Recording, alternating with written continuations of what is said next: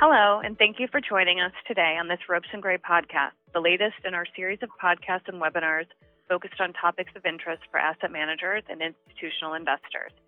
I'm Lindsay Goldstein, a partner in our asset management group based in New York. Joining me today is my colleague in San Francisco, Kevin White. Today, we are going to be talking about pre-baking authorities for alternative liquidity solutions into fund LPAs. Kevin, do you want to kick off our discussion? Sure. Sponsor appetite for alternative liquidity solutions and investor appetite for providing such liquidity opportunities have exploded over the last several years. Primary examples of these types of solutions are GP-led secondaries, preferred equity stakes, and NAV loans. But they also can include similar transactions such as tender offers. These types of deals necessarily require the sponsor to look back at fund documents, namely fund LPAs, drafted years ago to see whether the necessary authorities and plumbing for these transactions are there. They also are looking at what procedures or approvals they need to do these transactions. Many of these sponsors simultaneously are out fundraising for flagship vehicles. With that context, it shouldn't be a surprise that we are starting to see sponsors wanting to pre-bake consent for transfers of assets to continuation vehicles, authorities for NAV loans, and similar authorities into the fund LPAs for their current fundraisers so as to get ahead of these issues.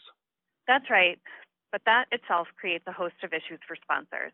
It's also a matter that investors, both investors negotiating the liquidity transactions and investors in the fundraisers, will care about and want to negotiate. Taking primary fund investors first, those LPs typically will want guardrails around the fund terms to ensure that their investment won't be diluted or subrogated. They also will be reluctant to pre-approve an inherently conflicted transaction for the GP, where the terms of that hypothetical future transaction are unknown.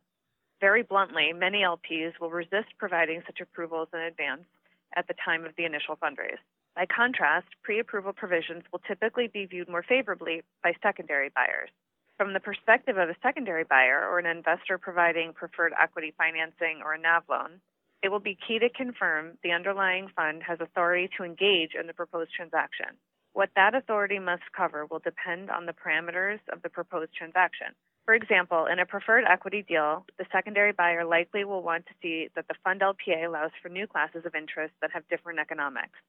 Secondary buyers will not want to take risks around a fund's ability to engage in a transaction. Having the underlying fund's LPA either pre-approve the transaction or specify a reasonable mechanism for obtaining such an approval is a way to mitigate the execution risk. That said, secondary buyers may be nervous about relying upon a pre-approval of a transaction where the LPs did not have fulsome disclosure over the contours of the transaction, ultimately asking, can a consent be valid if the LPs did not have visibility on what was being approved? For these reasons, so-called pre-approval provisions may be more helpful to the extent they introduce the concept of a future transaction rather than attempt to seek consent for any particular transaction, which we will touch on later in this podcast. Kevin, what kind of modifications are you seeing to accommodate preferred equity or NAV loans? NAV loan authorities are pretty straightforward. The most common structure for a NAV loan is the transfer of portfolio company assets to a subsidiary vehicle, which then would use those assets as collateral for the NAV loan. In order to bake this into the fund LPA, the sponsor would treat the subsidiary as a portfolio company for purposes of the fund LPA, but exclude it from the concentration limitations and other investment limitations associated with portfolio companies. The sponsor also would exclude the subsidiary's indebtedness from the limit on fund level borrowing. Investors will want some assurance that the sponsor won't use this authority to leverage to the hilt. One way to mitigate this is to require that any NAV loan arrangement receive the consent of the fund's LPAC. Pre-baking authority for pref equity is a much steeper climb. In this instance, you are asking fund LPs to agree now that their entitlement to distributions may be subrogated later. That, of course, is a very hard sell. It's worth determining whether the juice is worth the squeeze over a deal that may never happen anyway. The alternative is for a sponsor to hold off on including these authorities at the outset and then amending the fund LPA in connection with the deal at a later date. There's deal execution risk involved with that approach, but it may be worth taking that risk in order to avoid negotiating the issue with fund investors at the time the main fund terms are being negotiated. That risk also could be mitigated through communication with LPs as a sponsor begins to explore a potential preferred equity financing. Lindsay, what do you see being built into fund LPAs regarding future continuation vehicles? When sponsors attempt to pre-bake authority for a GP-led secondary, I normally see it reflected in the fund LPA as some flavor of consent to disposition of portfolio companies to a continuation vehicle. But rarely would you see a consent that strong ultimately live through LP negotiations for obvious reasons. How do investors get comfortable consenting today to a deal someday in the future involving portfolio companies that haven't yet been acquired for a price that hasn't yet been determined and on terms that haven't yet been fleshed out? It's very difficult to get a full-fledged consent now. Moreover, there's no assurance that such a consent would pass muster with an SEC that wants to see that investors are given the material details in a GP-led secondary and have a chance to provide an informed consent to the transaction. But even conceding all that, there's still good reason for sponsors to want to build in some early flexibility around the concept in the fund LPA. For instance, by pre-baking the ability to make non-pro rata in-kind distributions in the event of a continuation fund transaction. This is something we've seen LPs ultimately be okay agreeing to at the outset, and for the sponsor, it alleviates the need for down-the-road amendments to the LPA to make these distributions.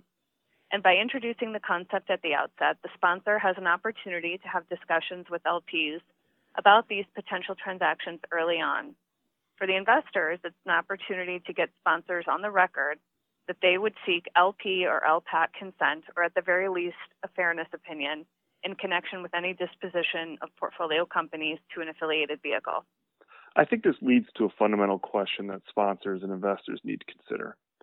If you're in the midst of a fundraise and you introduce some terms in your fund LPA regarding a future liquidity transaction, are you willing to engage in a simultaneous negotiation of your flagship fund terms and of potential CV or borrowing subterms for vehicles that may never come into being at all?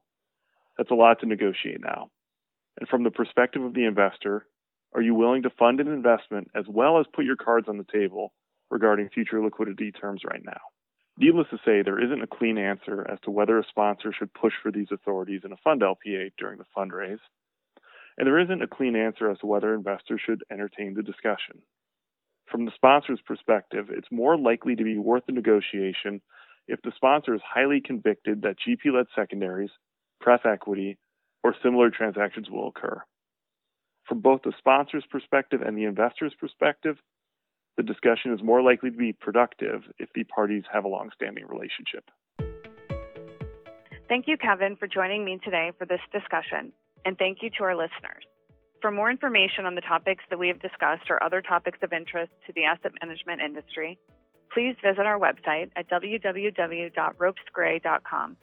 And of course, we can help you navigate any of the topics we've discussed. Please don't hesitate to get in touch.